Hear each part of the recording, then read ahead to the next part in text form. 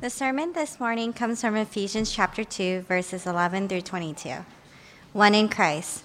Therefore, remember that at one time you Gentiles in the flesh called the uncircumcision by what is called the circumcision, which is made in the flesh by hands.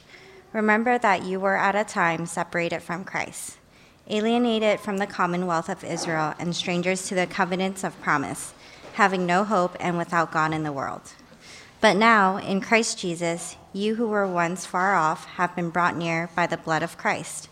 For he himself is our peace, who has made us both one and has broken down in his flesh the dividing wall of hostility by abolishing the law of commandments expressed in ordinance, that he might create in himself one new man in place of two, so making peace that might reconcile us both to God in one body through the cross, thereby killing the hostility. And he came and preached peace to you, who were far off, and peace to those who were near. For through him we have both access in one Spirit to the Father. So then you are no longer strangers and aliens, but you are fellow citizens with the saints and members of the household of God, built on the foundation of the apostles and prophets, Christ Jesus himself being the cornerstone, in whom the whole structure, being joined together, grows into a holy temple in the Lord. In him you are also being built together in the dwelling place, for by God, by the Spirit. This is the word of the Lord. Thank you, Jen. Good morning again, and welcome to Risen. It's good to see all of you. If you're visiting us for the first time, I'm Pastor Rich, and we are actually going through a sermon series of our core values. We have 8 of them, all right? And so it's taken us 2 months, going over one a week. We're on our 7th one. You can take a listen to them or check them out on our website, all 8 of them. But today's core value is diversity.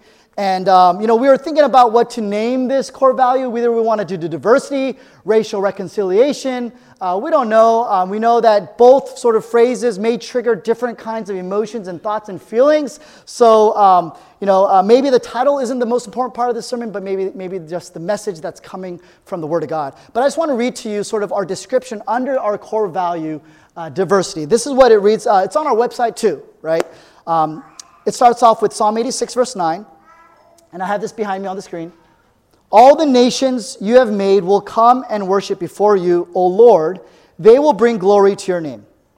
We want to be a church that welcomes all the different members in the body of Christ in order that we may fully experience God in all his glory.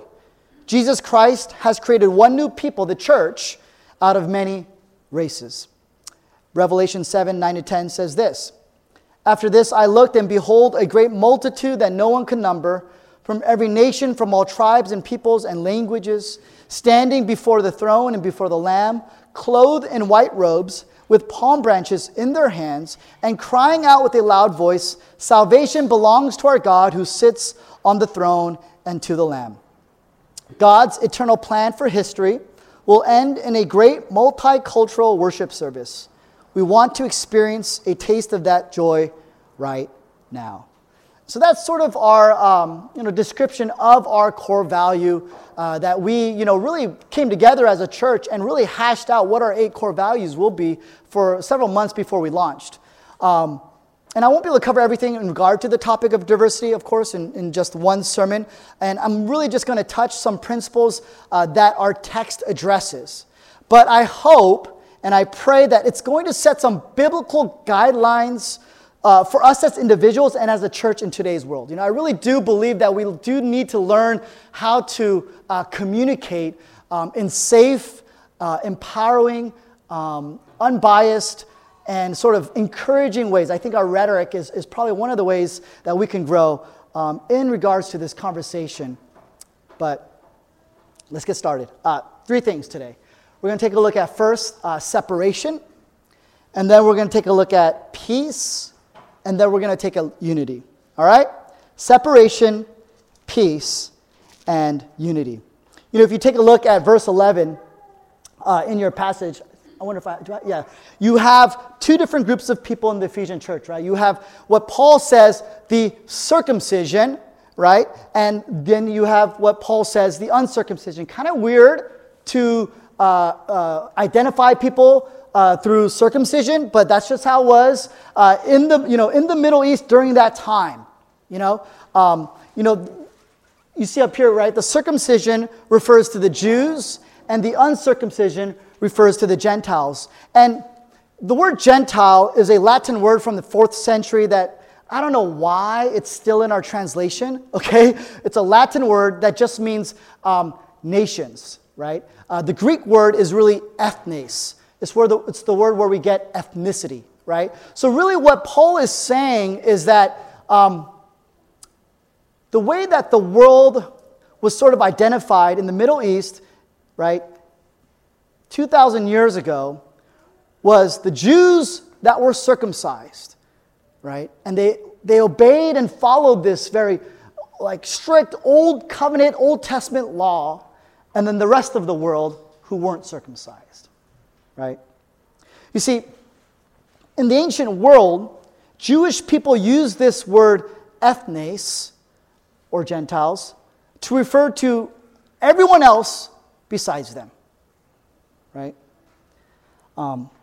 At this point in the history of our passage, you see Israel and the other nations were at the very best. I think that when we read passages we're so used to a phrase like this, this is very like a racially charged phrase here, and so, when we read something like this, we may think, oh, okay, but at the very best, we might think they're different, but at the very worst, the Jews and the other nations were separated, they were hostile, and they were racist towards one another, right?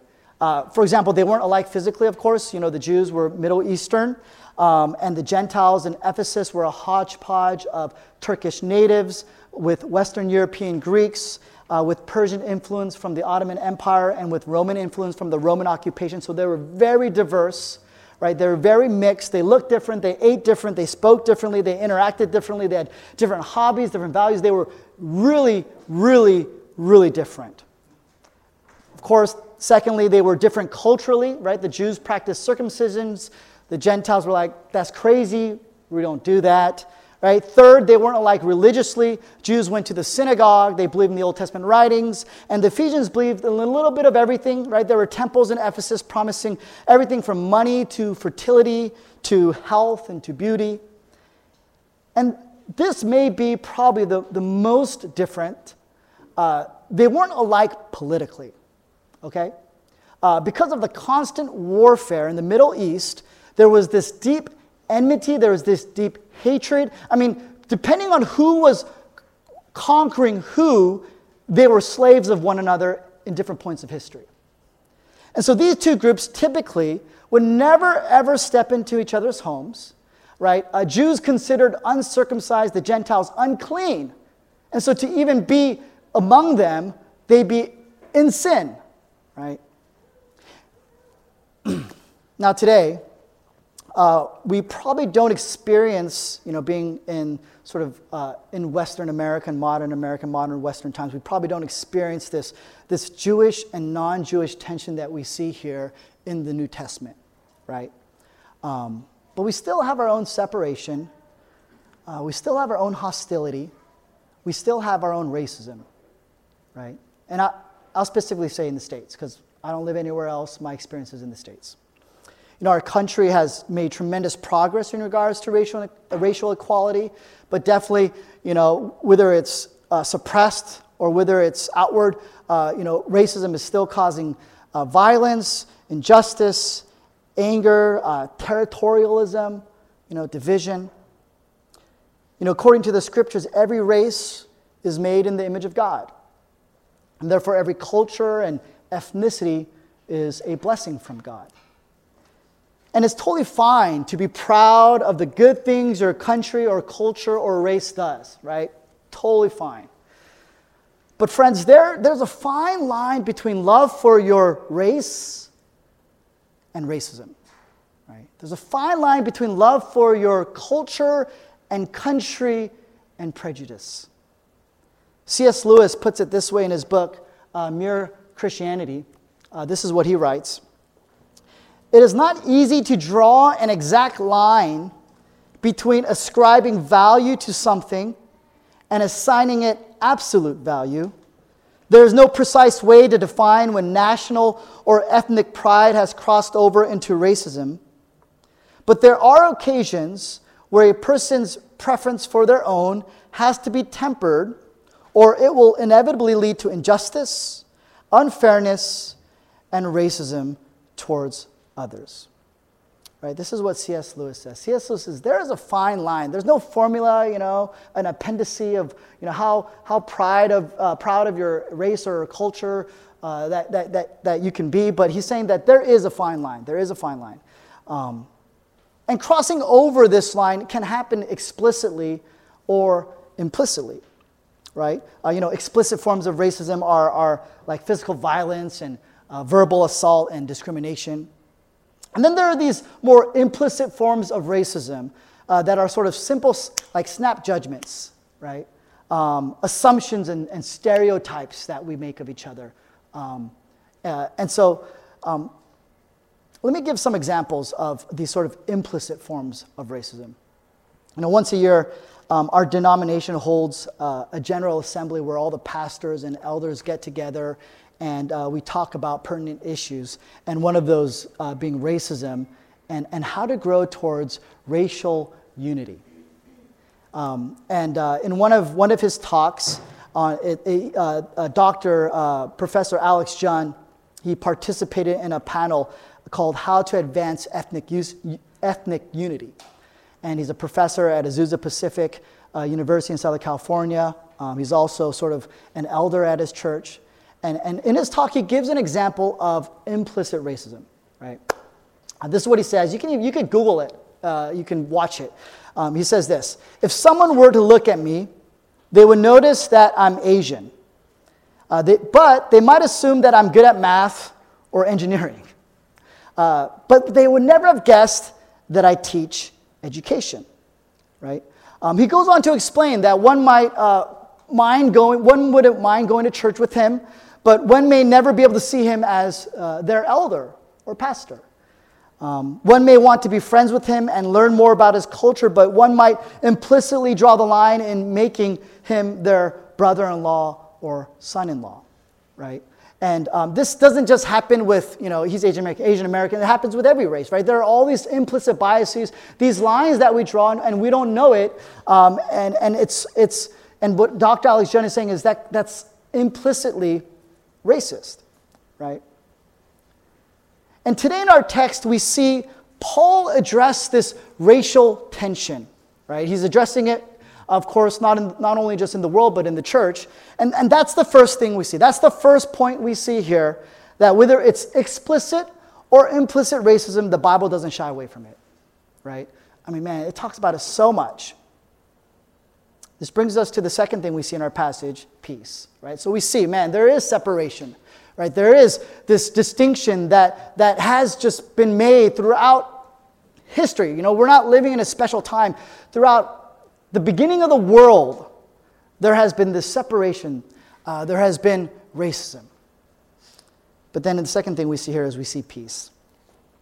If you take a look with me at verse 13, it starts off with two words, but now, right? But now. In the Greek, the phrase is nouni day, and out of the 18 times this phrase is used in the New Testament, Paul uses it 16 times. Paul loves this phrase, but now. Bible scholar R.C. Sproul calls these two words the most beautiful words in Paul's letters.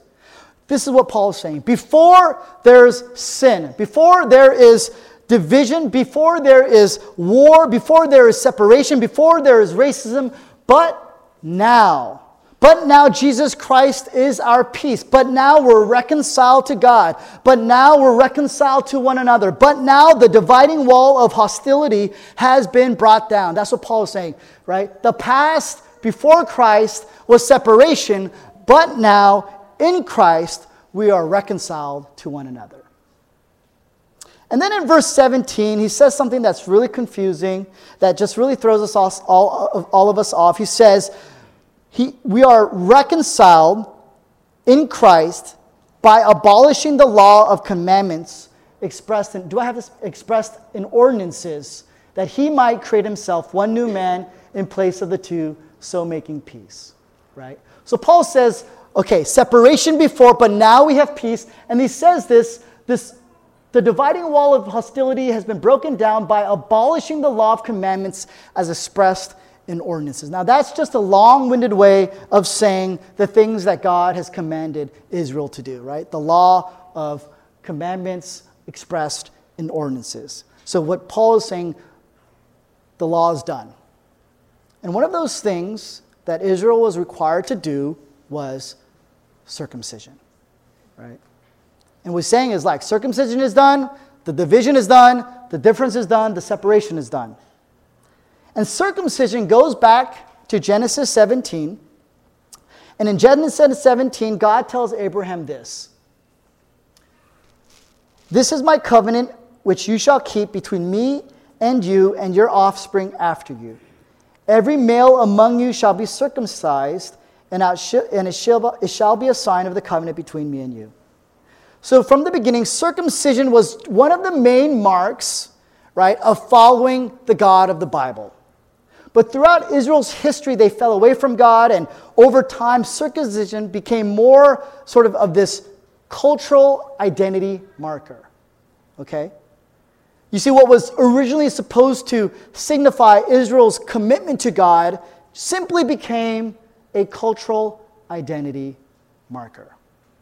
And this was so severe that in Acts chapter 11, verse 3, Peter, one of Jesus' disciples, is criticized for eating with uncircumcised men. He's criticized for eating with people who are not his race. In Acts chapter 11, verses 3, this is what it says, right? Those throughout Judea heard that the Gentiles had received the word of God. So when Peter went up to Jerusalem, the circumcision party criticized him, saying, "You went to uncircumcised men and ate with him." Right? So you see here this symbol that was supposed to represent Israel's relationship with God had become this cultural identity marker. Right? Ethnic pride, cultural pride had assumed absolute value, and it sort of crossed over to racism. And we do this all the time, right? We not only do this as racism, we do this as Christians, right? We do this with our political party. And what Paul is saying is, look, but now God has put to death the hate. Right? God has put to death the racism. In Christ, God is doing this because at the end of the day, what Paul says throughout his letters is that Christ has put to death the engine behind hate, which is this radical and tragic sin of self-centeredness in every human heart. Right? That's the engine that Paul says is behind our ethnic pride, our cultural pride, our racial pride, is the radical and tragic sin of self-centeredness in every human heart. Paul says throughout this passage that Jesus has put an end to this through the cross, with his blood and his flesh, all by grace. And if you're new to Christianity, this teaching of the cross can sound very foreign to you. You know, why blood? Why the cross? Why the flesh? So I'm just going to try to explain the cross, the teaching of the cross, by the way of a story. Many of you probably remember this event. In 2015, 9 African Americans were killed in a hate crime during a Bible study at Mother Emanuel Church in Charleston, South Carolina. And the following week, a memorial service was held with President Barack Obama delivering the eulogy for the victims. And this isn't a plug for a specific party or view. I quote Democrats, Republicans, Christians, atheists, whomever, okay, that I believe can help us gain some relevance and insight. This is what Obama said in his eulogy. before I quote him, before this, there was all kinds of finger pointing, all kinds of more divisive rhetoric that was happening. Of course, there was outrage, but there was still a lot of divisive rhetoric out there. But this is what President Obama said. He says, I have this too behind me on the screen. This whole week, I've been reflecting on this idea of grace. According to the Christian tradition, grace is not earned. Grace is not merited. It's not something we deserve. Rather, grace is the free and benevolent favor of God. We may not have earned this grace with our rancor and complacency, our short-sightedness and fear of each other, but we got it all the same. We don't earn grace. We're all sinners. We don't deserve it, but God gave it to us anyway. And that reservoir of goodness, if we can find that grace, anything is possible. If we can tap into that grace, that reservoir of goodness, everything can change. Now, President Obama is not telling us exactly where we can find that grace, does he? But the Apostle Paul does. Paul tells us that we find that grace. We can tap into that reservoir of goodness, that reservoir of sacrificial love, that reservoir of forgiveness and hope and unity in the unconditional, irreversible forgiveness of Jesus Christ. Right? And the more that we are connected to the reservoir of Jesus, to the vine, we experience this power and grace of forgiveness. Not only just for ourselves, relationally with God, but for others. And not just others like our friends or our family member that we're getting in conflict with, but our enemies, right? The worst kind of enemies, with the worst kind of past. The goodness of the gospel changes everything. That's how peace is made. That's how peace has come. But what happens after you have peace? Paul tells us peace is not where we stay. He says we're united, right? Which leads us to the third thing we see in our text, and that's unity. Ephesians in chapter 2, verse 18 to 22, right? He starts with separation. He then talks about peace, and now he's moving forward towards unity. And this is what he says. Through Jesus, we all have access in one spirit to the Father. So then you are no longer strangers and aliens, right? But we are fellow citizens with the saints and members of the household of God, built on the foundation of the apostles and prophets, Christ Jesus himself being the cornerstone, in whom the whole structure being joined together grows into a holy temple in the Lord. In Jesus you are being built together into a dwelling place for God by the Spirit. So friends, the teaching here is pretty simple. Right? When we place our trust and faith in Jesus, through the Holy Spirit, we not only become one with Jesus, who is the head, but we become one with each other, whether we like it or not. Right? We are all adopted into the same family. That's the spiritual truth.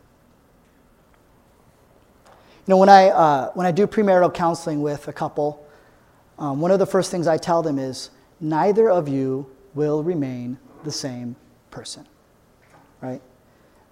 Marriage will change you so much that neither of you will be the individual you were before you were married. You'll become a blend, right? You'll become a union, a mix. And for two people to hold everything dear to their individuality, to their personal preference, to their personal conviction, defeats the purpose of marriage. And actually it works against the union, the power, the goodness, and the nature of that union. Right? Think about it this way. When you mix colors red and yellow together, you don't get separate red and yellow, right? You get orange. And a good, thorough union of these two colors will give you something beautiful and something new. And in the same way, becoming a Christian is to be married spiritually to Jesus, and you're connected with him, and then you're connected with what he desires, you're connected with what he cares about, and you're thoroughly mixing him into your life. You cannot remain the same person you were before you married him. Jesus begins to transform your red. Jesus begins to transform their yellow. And all of a sudden, the church, whether it's a local church or whether it's the universal church, you pray and you pursue orange. You cannot be red and Christian. You cannot be yellow and Christian. You have to understand that God is making you orange, which is obviously set out in the Word of God. And what this means, friends, as the color of Jesus mixes into your soul, you will be compelled, and God will constantly prick you to love others who are different from you. Because that is essentially what Jesus has done for us. The difference that we experience here, which is racial, is not even closely compared to the experience that God experienced between us, which is not a race, it's a qualitative, essential difference of being. This is what Jack Miller says in his book, The Mission of the Church. And I have this behind us. He says this: one of the controlling biblical metaphors for the church is a city on a hill, whose visible behavior shines outward and shows the world the beauty and the glory and the love of God. Therefore, the reality of the gospel thrusts the church into the specific practice of deliberately building relationships with others across traditional cultural barriers. Racism, classism, and cultural or group favoritism is rooted out of our hearts with the gospel. In the presence of the gospel, it is like water sliding off a duck's back. The gospel is resistant to it. So I'm just going to share just three sort of brief applications before we end. Just three ones. So the first one is this. Friends, don't settle. Right? When it comes to the Christian life or the church, don't settle for something less than what Jesus died for. All right? Verse 21, Paul is saying that we're being joined together, right? That God calls us a holy temple. He's saying, you are so one with me, and you're going to demonstrate this forgiveness with each other, so much so that my spirit will fall down on the church. And people will look at the church and they'll see, how is that happening? How is this possible? Right? And in 1 Corinthians chapter 12, Paul calls us Jesus' body. Right? In 1 Corinthians chapter 12, this is what Paul says. He says, now you are the body of Christ and individual members of it. What Paul is saying is Christ gave up his literal body on the cross so that he can receive the church as his new body.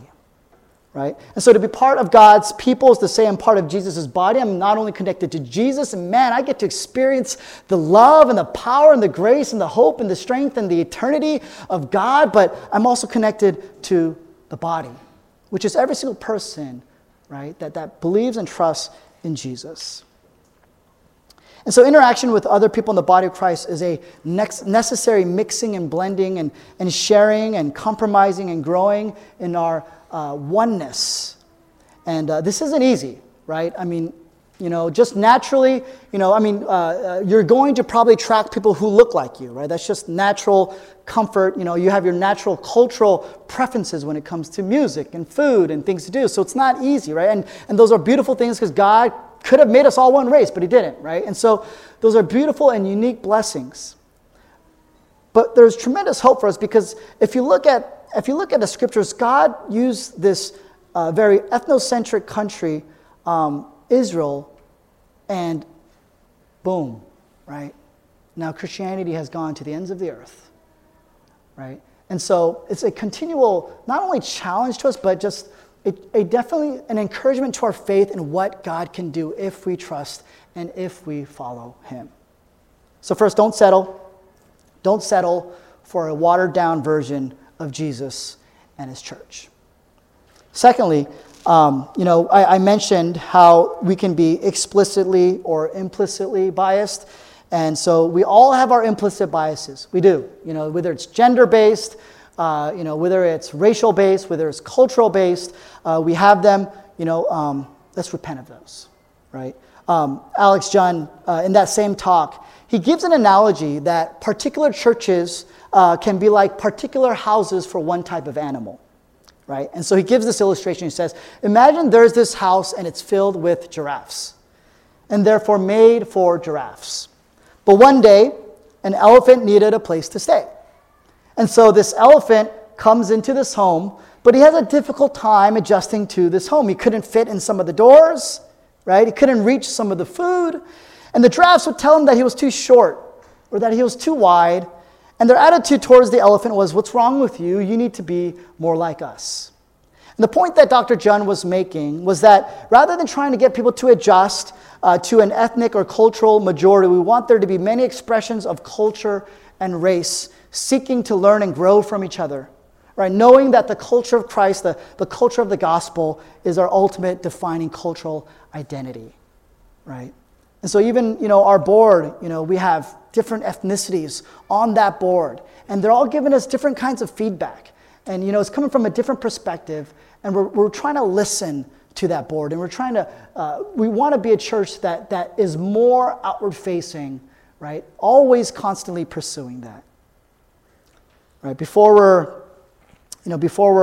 Asian American or Hispanic American or African American or Anglo American, right?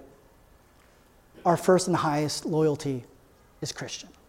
That's really what Paul's saying.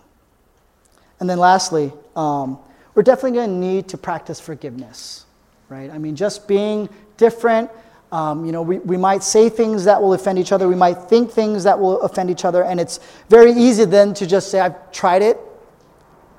It's not worth it. But in these moments, I want to encourage you that being a person of peace is not just actively loving people, but it's also reacting to sin with forgiveness and grace. There's an article I came across written by a pastor, and this is what he wrote. He said, Christians acknowledge themselves as sinners, but have a difficult time being apologetic. But if you believe yourself to be a sinner, you should be saying sorry at least once a day. And if you believe yourself to be forgiven, you should be forgiving at least once a day.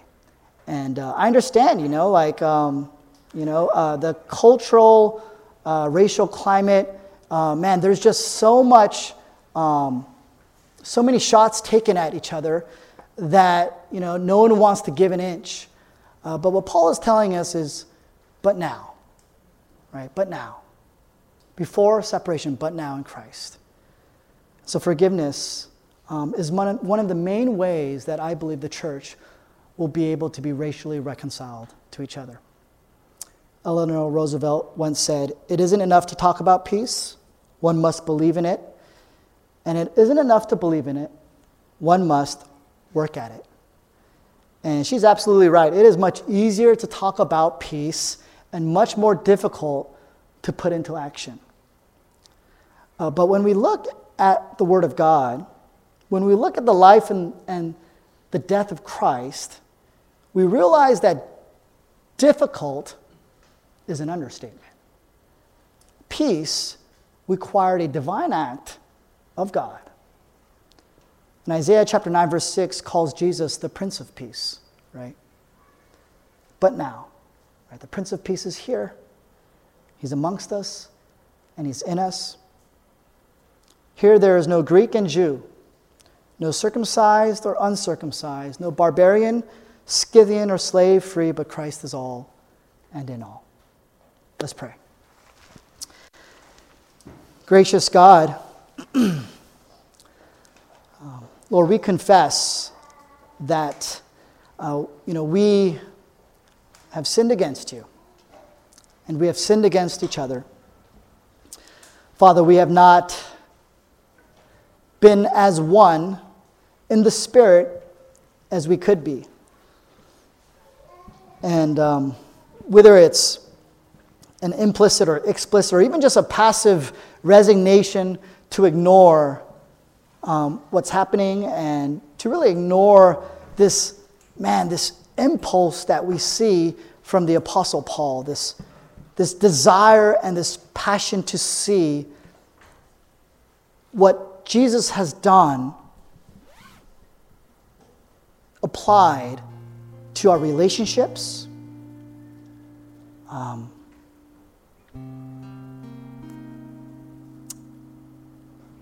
and to our rancor and divisiveness.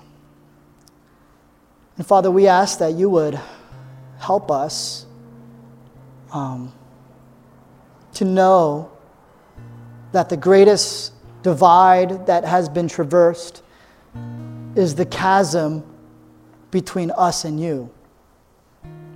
And yet, Father, you forgive us unconditionally, sacrificially, irreversibly. You were shamed and you were scorned. Your own family left you. Your 12 disciples left you. Your own people and their enemies crucified you. And that's what it took to unite us to you. And that's what it took to unite us to each other. And for our Father, we are a forgetful people. And we can get caught up in our own comfort and perspectives and defenses. But the cross reminds us that defenses and pride did not reconcile the world to God, but humility and grace, love and forgiveness did. And if our purpose is to become more like you, well then, Father, would you allow us to pick up our cross and place our faith that the love of Christ is going to reconcile us, and not logic or defense. Would you allow us to heal and to forgive? Would you allow us to have faith that there is a God that looks down upon us with tremendous grace, tremendous forgiveness, hope, and power and strength, to see that, Lord, we cannot do this on our own, but upon humble reliance, upon the grace of the Holy Spirit, you will be able to do what no man or woman can do, what no race or ethnicity can do, and that is to unite us who are separated, and to bring peace, and to build us into a holy temple where your Spirit falls down and you are glorified in all your majesty and perfection. So, Father, we put our trust in you, and we ask that you would fulfill your promise in us and through us. In Jesus' name, amen.